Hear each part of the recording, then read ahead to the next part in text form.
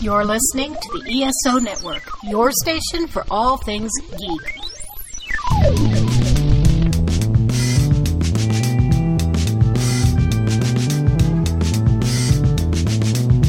This podcast contains potentially adult language, adult themes, definitely drinking, and possibly sexual context.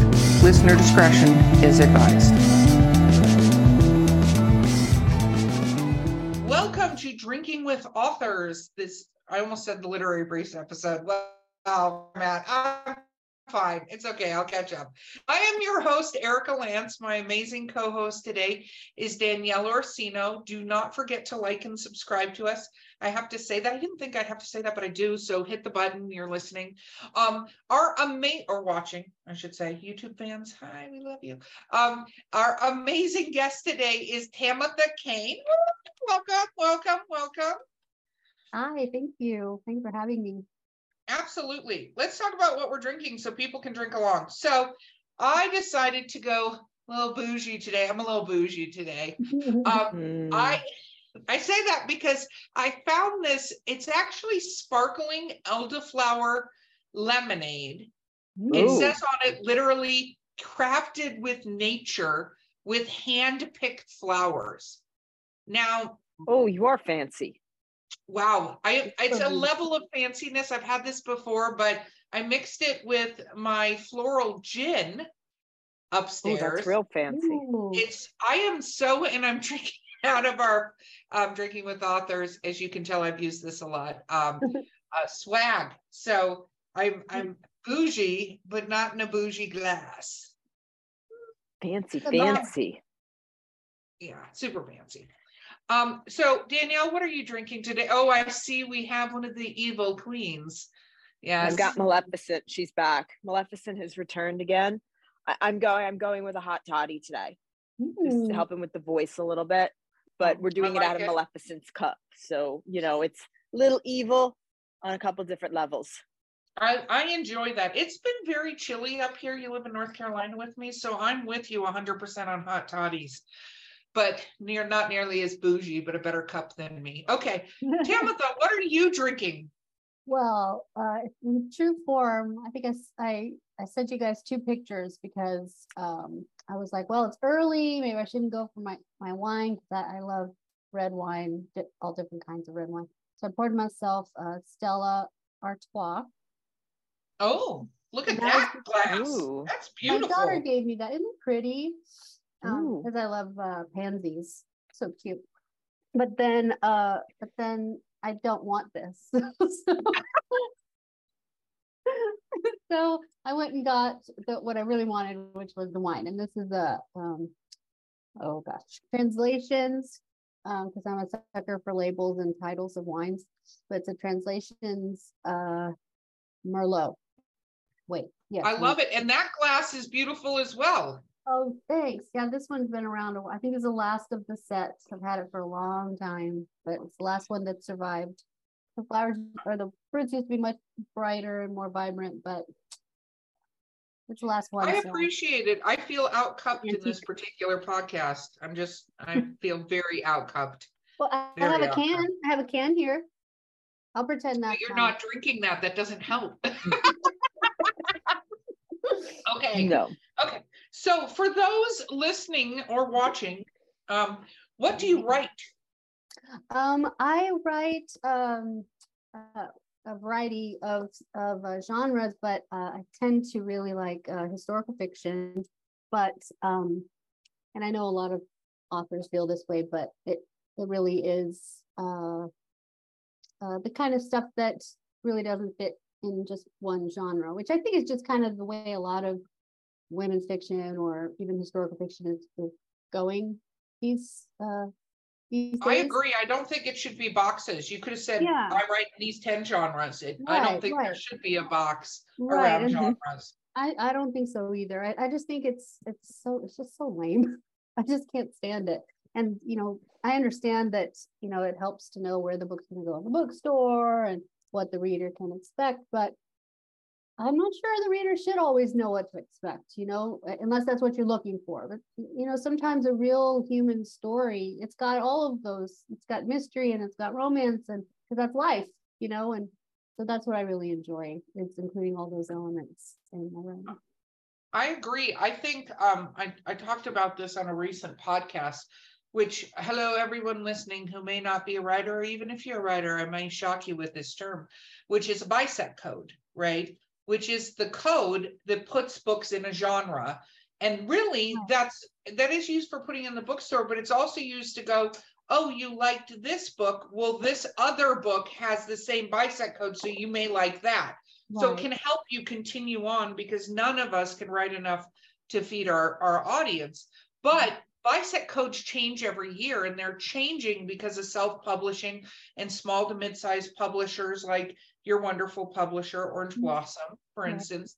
And it's because they change, and we go, yeah, so that's not a thing, because paranormal romance was not a genre until, I want to say, way less than 10 years ago. All of a sudden, paranormal romance became an actual BISEC code, which is how they're calculated. And this year, there was something like 160 new BISEC codes or something crazy like that came out for 2022. So it is changing, because self-published authors are making, and small to medium publishers that are not in this, we're going to keep everything in a box, are changing it and going, this is cute, but this is actually a genre, and you need to make it a genre. So I agree with you. So what is your latest book? What are we working on? What is happening now in your world? Well, this year has been a little bit crazy, because it's my debut year, and my first book, Song of the Chimney Sweep, came out in August.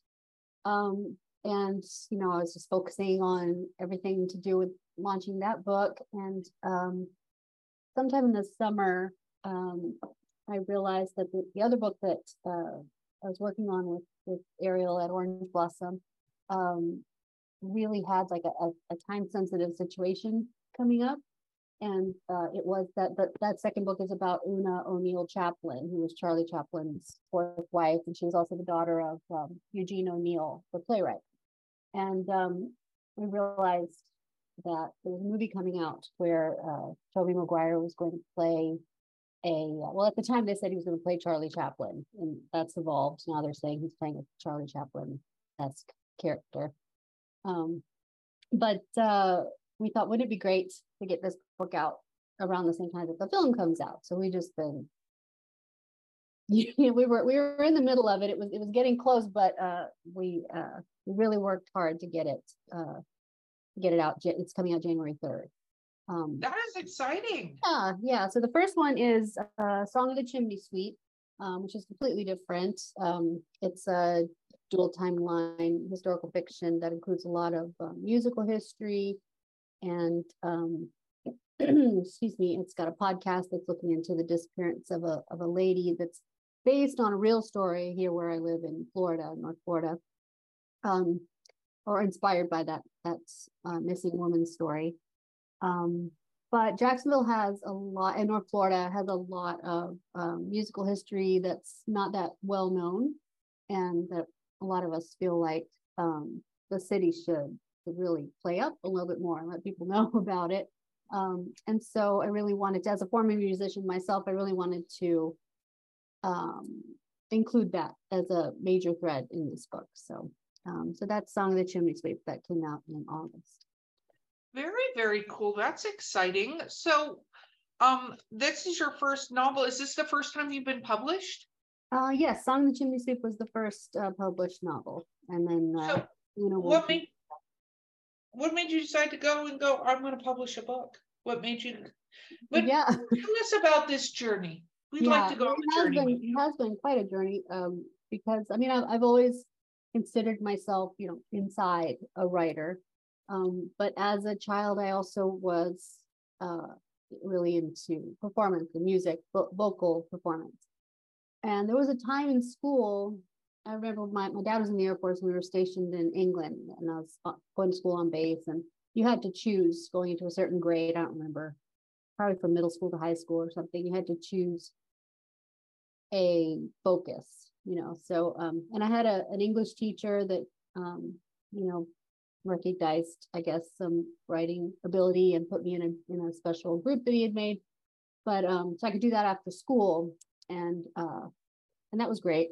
But I chose choir and band, and so I just wrote myself. I wrote musical lyrics and songs all my life, poetry, and I did poetry competitions along the way. But I also met my husband in high school, and we got married soon after. And then like 2 years after that, we had our first child, and we were still very young, and life was. I still can't believe we are where we are at now. We just realized it's our 35th like dating anniversary since we started dating. Wow! Congratulations! Well done. Yeah, thank you.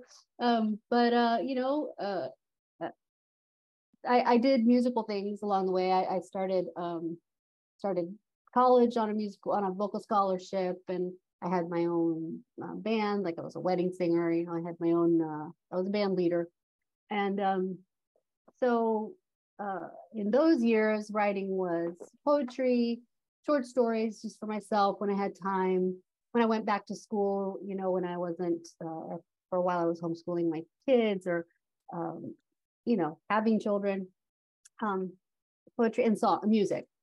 But somewhere along the way, I also fell in love with. I was always looking for something that I could do as a stay-at-home mom to contribute to the family, but not, just to stay available to the kids at those important years. To me, that was important, and I started a custom cake business, and so that was like my thing for like 13 years. I owned a cake shop, and I did wedding cakes, and it was a lot, but it was sort of to help the kids through school. Once they got out of college, I sold the building, and I remember my last wedding cake delivery.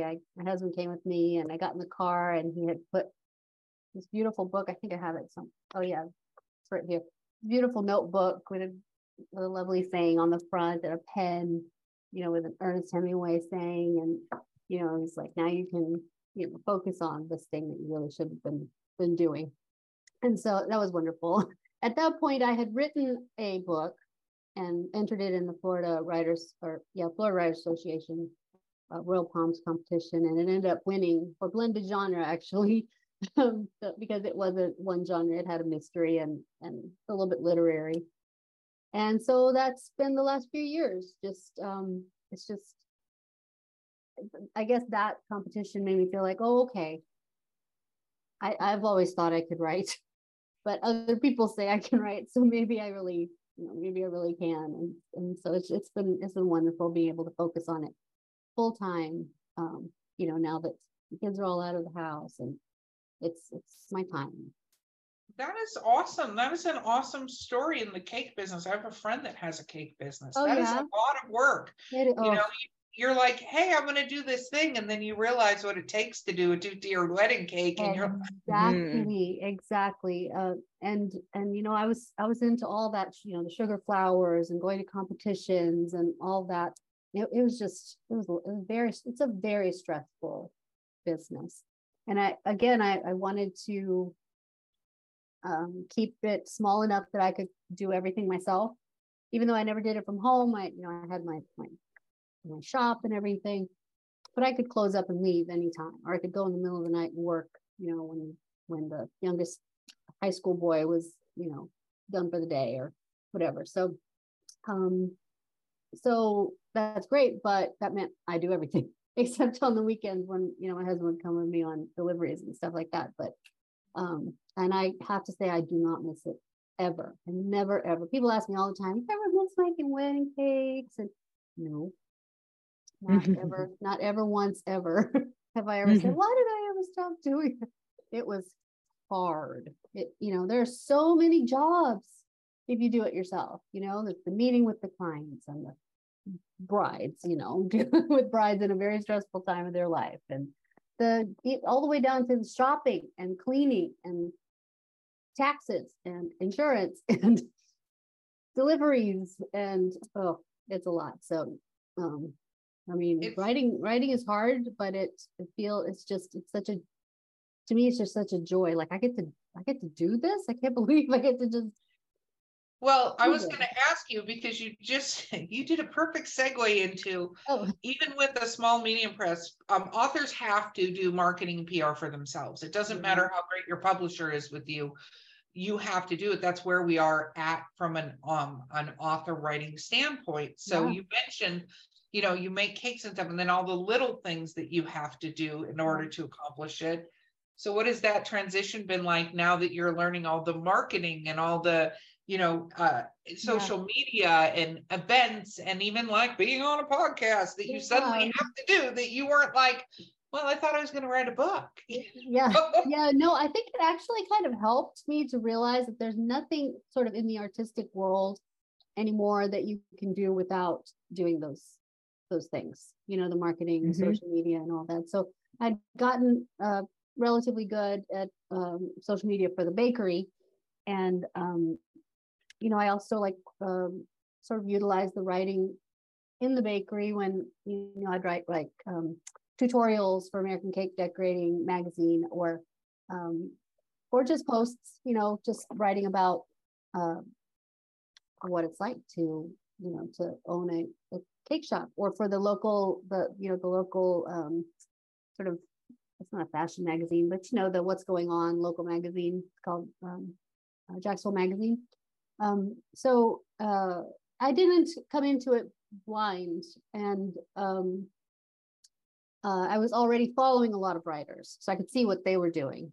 My whole Instagram feed was nothing but agents and writers, and I was like, wow, it's the same thing. So it is true, and I'm at a point right now where I'm starting to feel like because the last few months have been the way they are with getting the Una book ready and marketing the first book, like it's gotten out of balance. It's all marketing and that type of thing right now. So, and I've got 4 or 5 ideas, 4 or 5, actually, I think it's more than 5 files on my computer of books started, ideas started, and charts and graphs of where these different stories could go. But I'm the type of person who kind of feels like all that other stuff has to be done first before I can just sit down and write. And that, I think, is going to have to change. I'm going to have to, I would say yes. Myself, like from this time to this time, every day can be social media. But other than that, well, it's interesting because there was actually writing. There was actually an article that came out from Written Word Media, and this article, and I'm going to say we're recording in December because this is going to air a little bit later, but it said the average time, and they have stages for different income, but it says stage 1 is average books published is 5, believe it or not, right? And this is for mainly, there's a lot of people that do this and have to have a day job, right? The majority of people have a day job that are doing it, but it said the average weekly hours you should spend marketing is 5. Wow. So I think one thing too, just because even if you write books in different genres, you're writing several books. One of the things I think a lot of authors don't realize is you're going to put a lot of effort into marketing this book 1, but you'll get the sales from marketing a book 1, even when you have a 3rd or 4th or 5th book out, because you want them to buy all the books, even if it's not the same genre. They like you as a writer, they're going to keep buying your books. And if you sort of spend and do all this stuff on book 1, book 2, then it's sometimes hard for some of these places to go back and go, but now I have a 3rd book. There's a lot that will go, oh, great. But there's some that are like, but we already had you on the show, or we already did an article about you, you know what I mean? And you've lost those potential other sales. So just something to think about as you're moving through this journey, because of course we all want our first books and stuff to be the best sellers, right? But sometimes it takes going into book 3 or 4. I mean, I'm also about to share with my authors, there was a tweet, somebody tweeted and said 2 people showed up for my book signing. Neil Gaiman, yes. Was like, yeah, we had 0, me and Terry Pratchett. So thanks. Right. And, but that gives you perspective to go, there's a point of success, but it's not usually in book 1 is the point of success. Right. it's multiple books. So just something to think about. So you prioritize getting more things for people to buy and then go down a path of, hey, buy my things now because I have more things for you to buy. Good to know. Yeah, and no, it's a good thing. So this is an exciting changing journey for you. And I think that is so sweet that your husband put the little, like, you should write. Having a supportive partner in this journey, I think is phenomenal. Like, I don't think that you can do this. You can do it alone, but it's harder to do it alone if you don't have somebody who's there supporting you and understanding your craziness when you're a writer and you're like, or like having conversations with yourself and you're like, I'm talking to my characters, get away from me. Like exactly. Or if you're at dinner, and I've always done this, but I think most writers have this problem. We can't stop eavesdropping on people or what's going on over there, or who are they to each other, or and he knows I get that glazed over look over dinner, and he's like, just wait. I mean, we have been together a long time, so he knows, but yeah, I mean, it's absolutely invaluable. I'm trying to pull out of the stack this book to show you that he gave me. That would be fantastic. Oh, look at how pretty. Oh, I love that. I'm not going to say what it says on it because this is for our YouTube viewers, that they can go check this out and see what it says, but it's absolutely amazing. Isn't that sweet? It's so very sweet. And then the pen was, I've never had a pen like that. It was one of these fountain pens, and it had Ernest Hemingway quote on it. So sweet. So yeah, he's amazing. Very supportive. So that is absolutely a huge part of all of this. That's very cool. So I have a question before the break what was it like to get your first book in your hands? Oh my goodness. It's right here. It was crazy. And to open it up, and honestly, I have a very bad memory. And so I opened it up and just started reading. And I was like, oh, wow. Who wrote that? Like, I wrote that? Just to see. And then after a while, you remember the moment when you wrote a certain part, or when you had that idea, or when you figured out how to flesh it out, and then to see it inside a book. It's incredible. It was incredible. Just amazing.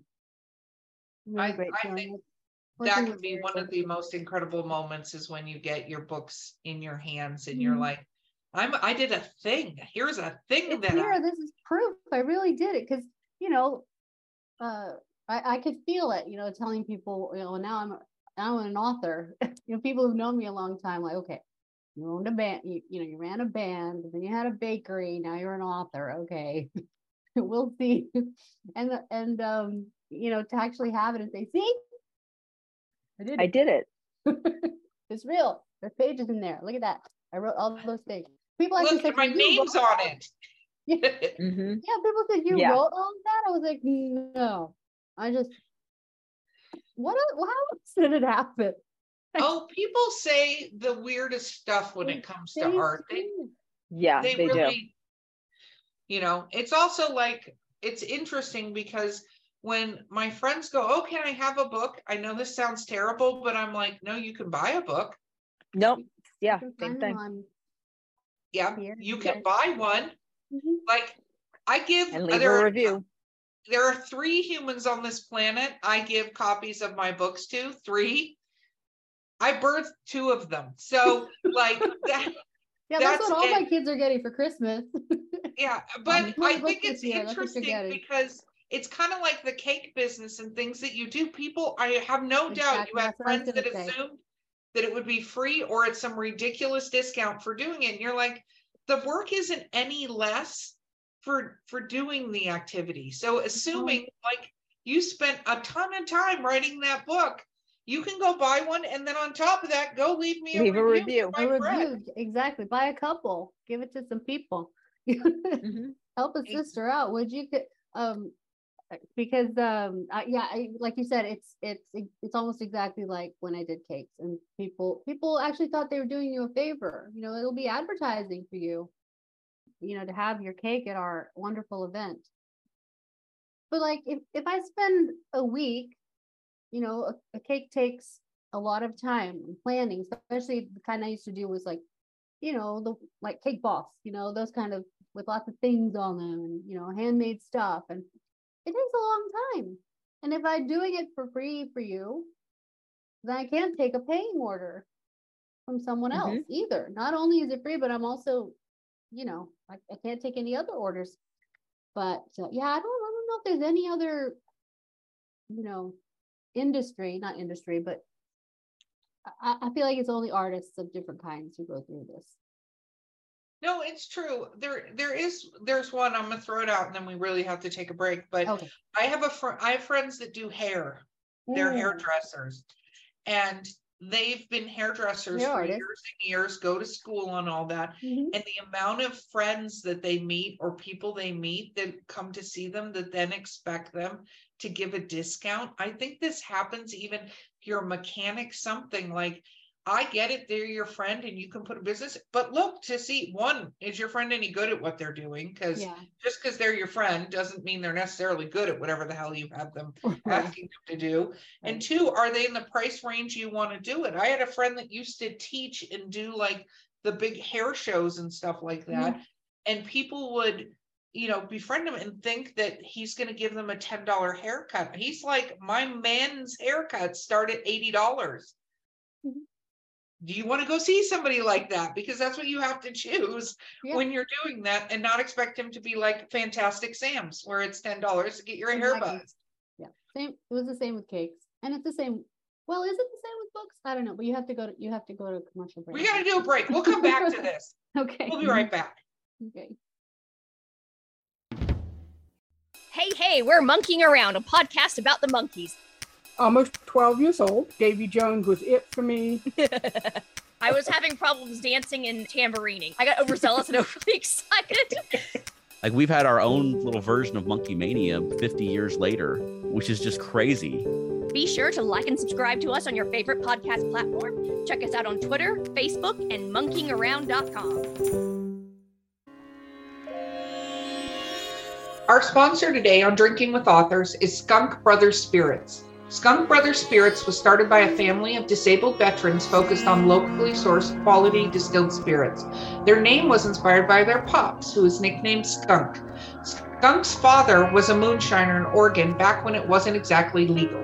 Now the brothers are taking the family business legal with their Washington-based team using their grandfather's Prohibition-era moonshine recipe to bring small batch spirits to the gorge and beyond. From the moonshine corn whiskey to the apple pie brandy, all of their spirits are handmade in Washington.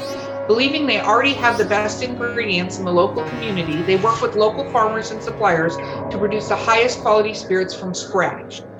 You can find them on Facebook at Skunk Brothers and on Twitter at Skunk Bros Inc. Or visit their site, www.skunkbrotherspirits.com, and use coupon code DWA10 at checkout to reap 10% off your order. You can always also ask your local retailer to start stocking Skunk Brothers Spirits. Regardless of how you get your hands on a bottle or two, grab a drink and don't forget to get skunked.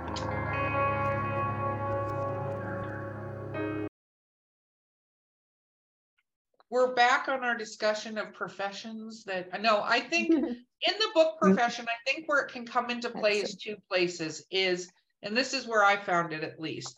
One is people expect free books from you, or they expect like a very discounted book, right? And don't realize that part of the acknowledgement in the real world of your writing is books sold and books reviewed, because it's all metrics on these sites to tell you whether or not, you're worth anything as far as they're concerned. The sites, you're worth millions, but, then the other place that I've seen is people have asked me to write things for them. You're a writer.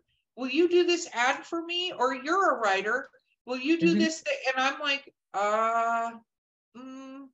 well, are you gonna, now some friends I help out, obviously, if they're like, hey, I wrote this ad for this thing, do you mind helping? Like, there's totally helping people out, but it's different when somebody you barely met or something comes up and is like, hey, can you write this thing for me? And I'm like, no.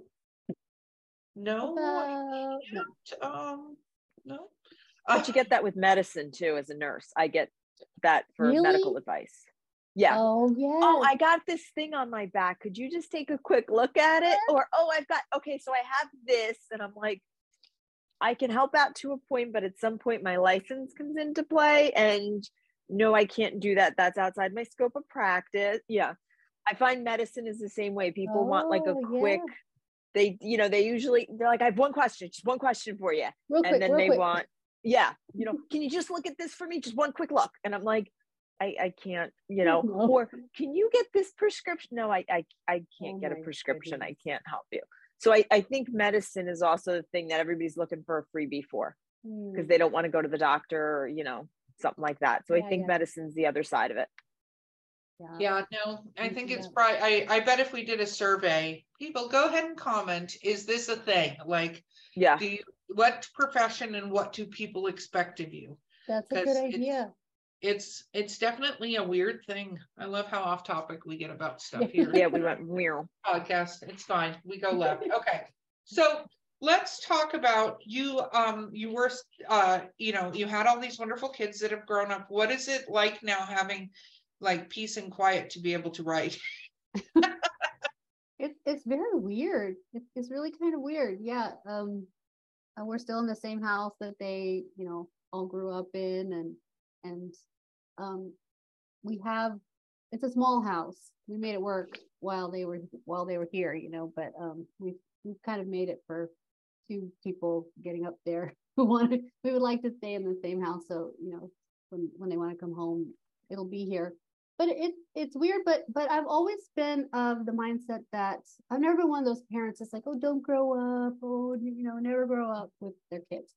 I feel like maybe it was because I did have my kids so young. I had them all in my 20s. I was done by the time I was 28,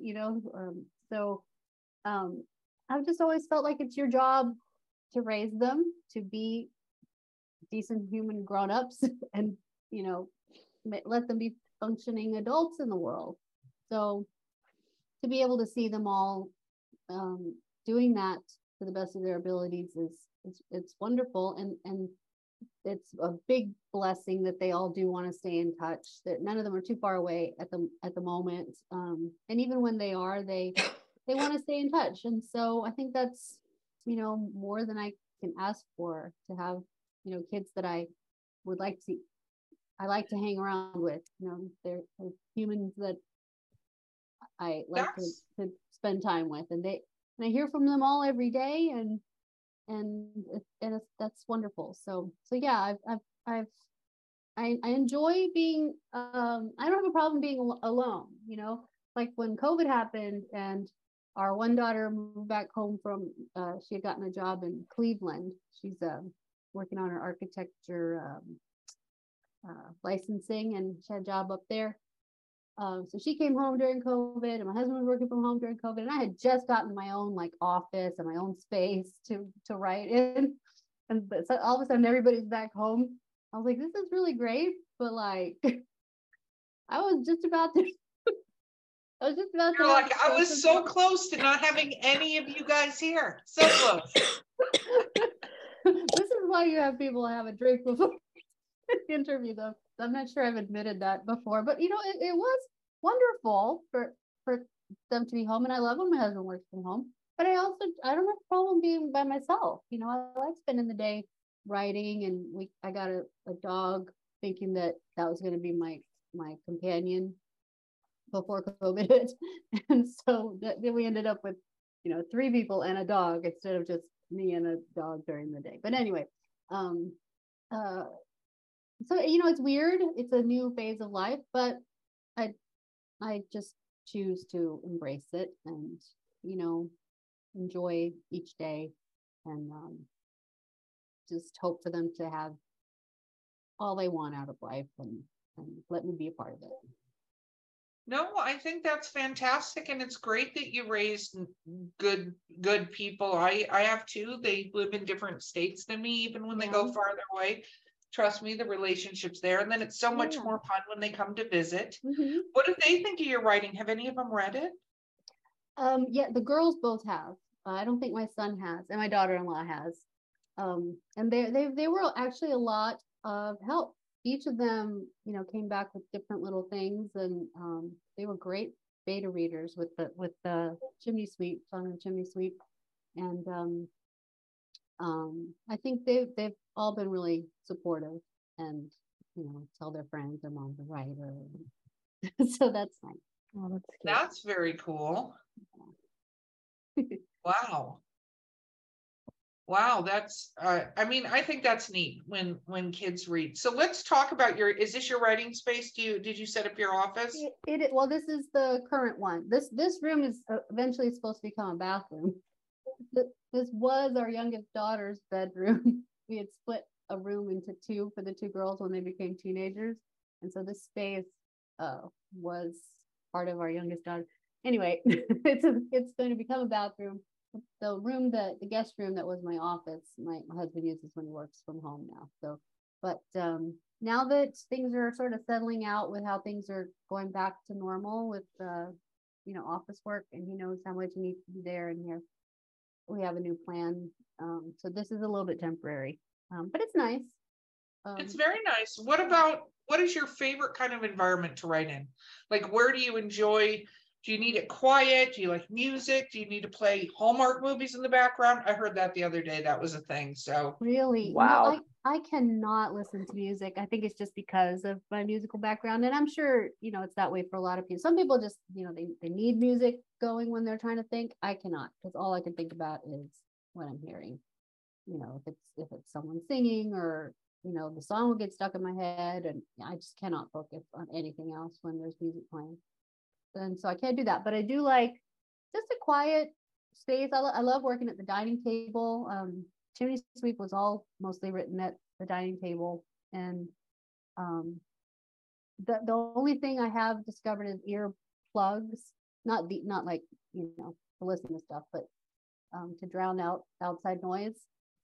That helps me a lot.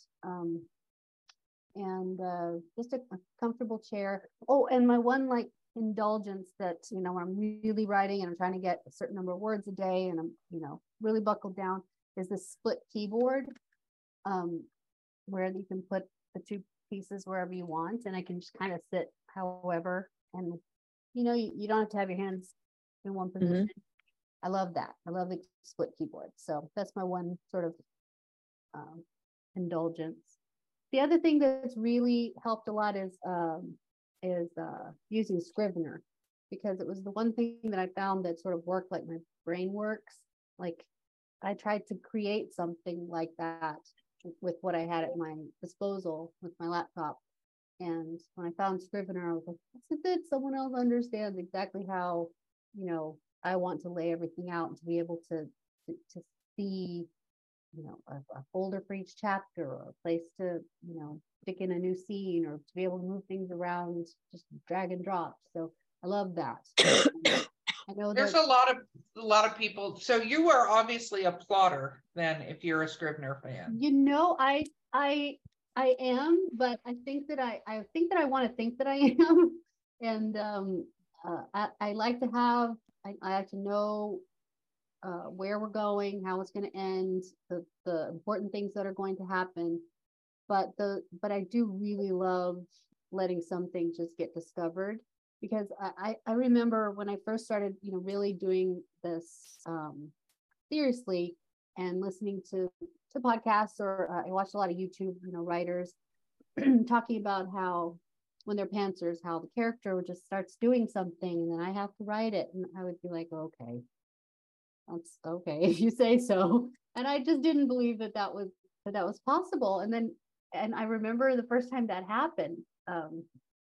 It was with it's called The Parts of the Show, the one that was in the Royal Palm Awards, where I knew what needed to happen in a scene, and one of the characters it just made sense. And of course, it's coming from your own brain. You're making it up, but it's because your brain is putting itself in this character's place, and things that I didn't think were going to happen started happening, and I was like, well, that's really good. Thanks, Tanya, made up character. Thanks for that. And so I do think that the more I write, the more evenly distributed those two things are, the plotting and pantsing. For me, I have to have some kind of an outline.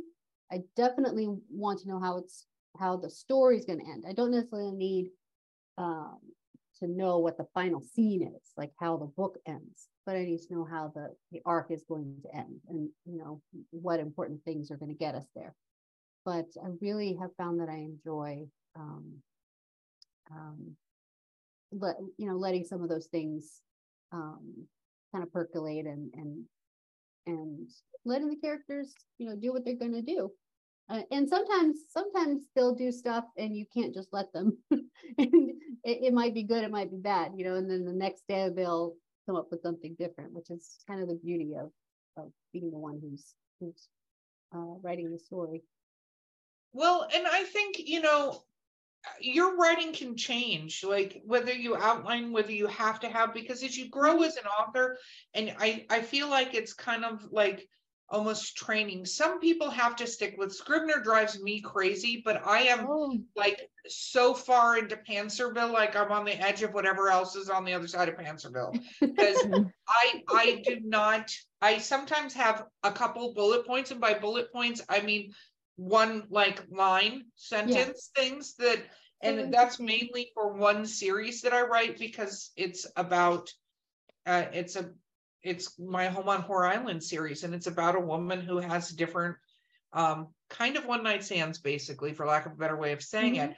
And I just have the guys' names, like, and what the encounters are, but not even in any particular order, just like what they are, so I can include them, and they don't all make it in the books.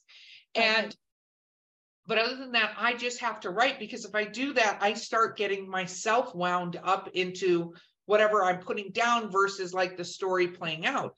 But I know some people that like have to write a huge outline, and they have to have all this in the chapter synopsis, and they have to have that all mapped out, and then they can go write. And they tell me that, and they're like, I have my 50,000 word thing, and then I'm going to go, and I'm like, you're more than 2/3 of the way through one of my books, like 50,000 words. What are you talking about? Right. It's so funny how completely different minds will respond to the job of writing, of getting those words on the page. Yeah, no, I agreed. Okay, so let's talk. Your book came out. Have you done any in-person events with it yet? Yeah, I did a few book signings here in the Jacksonville area in Fernandina. It's a town nearby, Amelia Island in Fernandina, and they were pretty successful. I have an author talk, a lit chat at the local library coming up this Saturday, actually, which I'm looking forward to. I've never done anything like that before. But the reason we're having it there is that there's actually that library, and the park that library is situated on is very near my house. And I had learned at some point that writing the book, that the Allman Brothers, when they first got together as the Allman Brothers, was here in Jacksonville. And I didn't realize that it was like a mile from my house, the house that they all lived in and crashed in. And they would do these free jam session concerts. Whoop, almost dropped my wine. At the don't do that at the park there, which was the park I used to take my kids to when they were little, and I never knew all these years that was the case. Anyway, so we're having that lit talk there, so yeah, I've had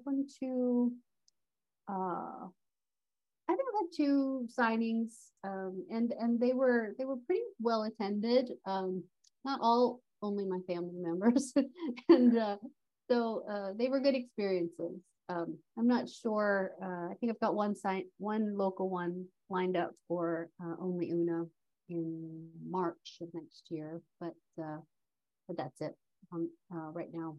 We did a what do you call it? Virtual book tour. Yeah, virtual book tour. The publisher Orange Blossom set that up, that was cool. They each did a review, and they shared it everywhere, and that was very helpful. Got lots of book club followers from that. So yeah, it's been a lot of learning the last few months.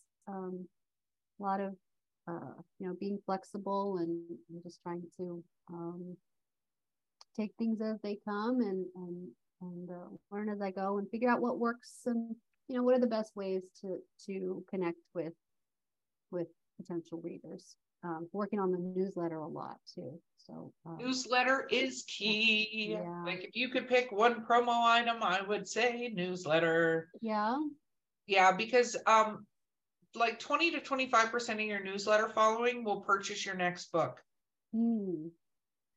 So I'm not great at the math. Everybody listening, go and sign up for my newsletter, please. Then exactly. Well, you're going to get to shamelessly self-promote in a minute here. So that is going to be good. Oh my goodness, I had a question. So what are you? This is what happens when the gin and our hand-picked elderflowers come into play.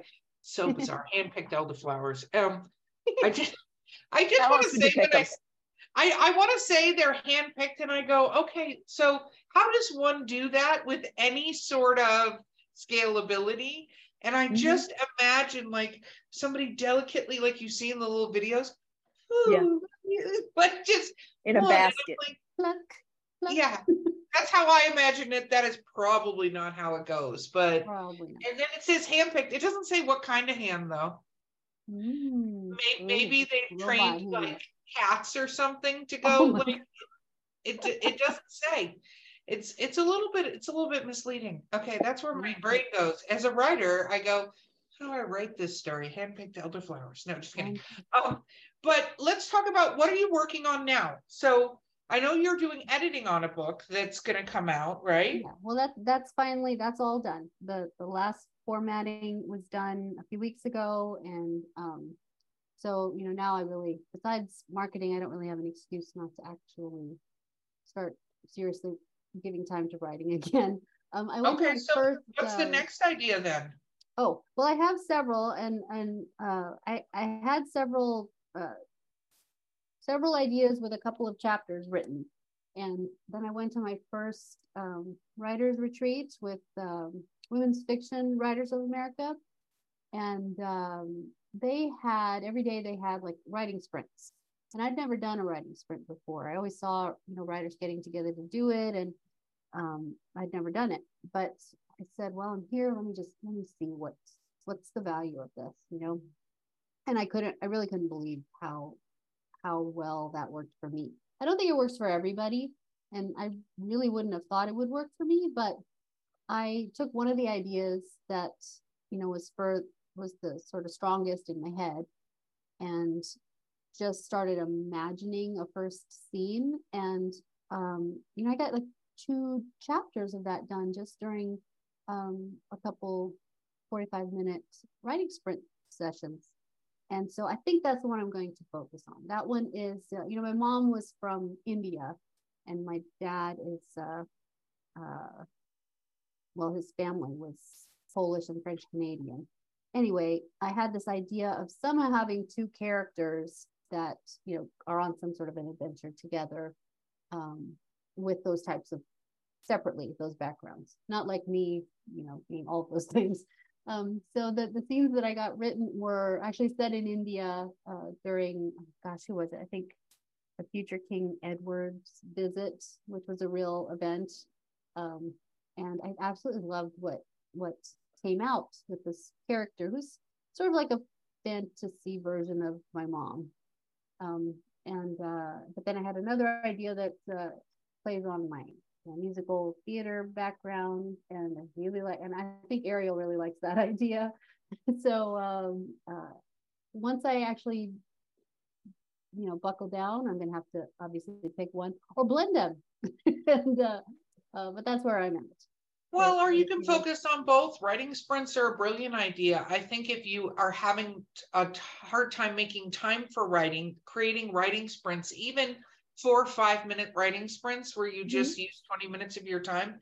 One, you get, I think, train yourself to be faster and thinking about it instead of dwelling in your story. And 2, I think it could be great to go, I'm going to take, an hour to do writing today. Well, I'm going to do, 5 20-minute sprints or whatever to get you through No, 3 20-minute sprints. I can't do math. Like, do not trust I knew me where to you do were math. going with it. It's okay.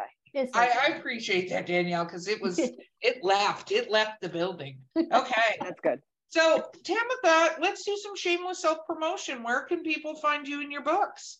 Okay. Well, my website is a good sort of hub for all that. It's just tamathacain.com. I'm on Linktree. I'm most active on social media. I'm most active on Instagram. It just works the best for me. But I also have a Facebook author page, Twitter, even dabbling in TikTok a little bit. So, but we'll see what happens with that. And there's a blog on my website. And of course, if you want to sign up for the newsletter, you can do that at the website. Where else? I think, for like everyone's these days, if you're on social media, the quickest way to get information out is, for me, it's Instagram with social media. So if you're going to follow me on social media, I would suggest Instagram. I try to do something there every day or share something there every day. Right now, I have a really cool giveaway going on, which is, I guess I didn't talk about Una very much, Una O'Neill Chaplin, but I actually made friends with her just over the internet with one of the chaplain's children. She lives in Colombia, and they had 8 children. And she told me some wonderful information about her mom that's included in the book. And one thing she told me was that her mom loved red lipstick. And so I found there's a company called Besame Cosmetics. And yes.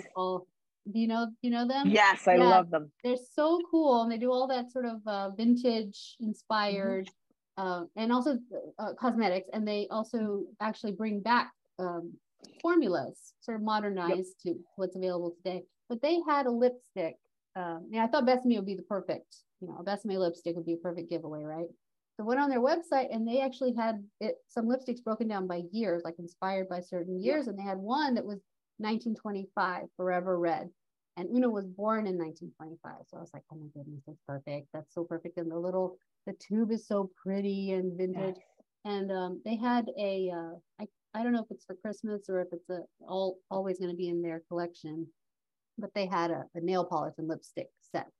And so we're doing a giveaway of that. You can sign up. It's on Rafflecopter, and to sign up for that, I think the easiest way is to just go to my Linktree, which you can find through Instagram. It's right there at the top. And there are lots of ways to sign up for that. So share it with your friends and all of that. So that's going on for, I think, a couple more weeks. I'm on Goodreads. So I would love a follow on Goodreads, or of course, rating or a review there. That would be great. Song of the Chimney Sweep's doing pretty well over there. We've done those giveaways too. So it would be good to follow me on Goodreads, I think, because I really love doing book giveaways over there. And one just got finished, and it was really, really successful for the one for Una. And so I would say, follow me on Instagram and Goodreads, and you probably will hear whenever something cool's going on. Very cool. Well, you have been so much fun to have on this podcast. Thanks for having me. Absolutely. I really, really enjoyed it. Very, very cool. Thanks for being here. Guys, this has been Drinking with Authors. I've been your host, Erica Lance. My co-host has been the amazing Danielle Orsino. And we will see you guys. Oh, don't forget to like and subscribe. It's fine. My brain works so well after June, I promise. Don't forget to like and subscribe. Of course, leave us a review. We would love to hear what you think. And we will catch you guys next time. This has been a broadcast of the ESO Network. Be part of the crew and help support our shows by donating to our ESO Patreon or by shopping at the TeePublic store, which can all be found at www.esonetwork.com. The ESO Network, your station for all things geek.